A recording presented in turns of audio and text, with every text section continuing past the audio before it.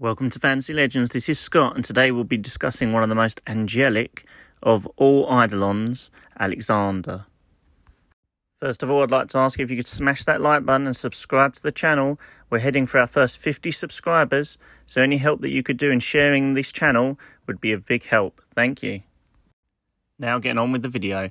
Alexander is an Eidolon that cannot be summoned by the player, but plays a major role in the storyline. It takes form as a winged fortress, among its largest incantations in the Final Fantasy series. Although you don't get to see the Eidolon's damage in numeric form, it's quite clear that its holy damage is huge.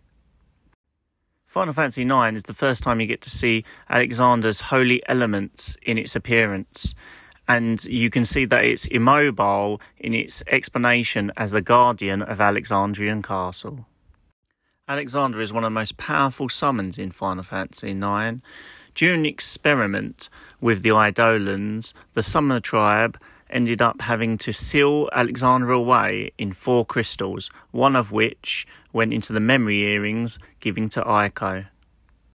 Kuja seems to consider Alexander the most powerful of Eidolons on Gaia, and thus goes to great lengths to reunite the fragments of its summoning gem.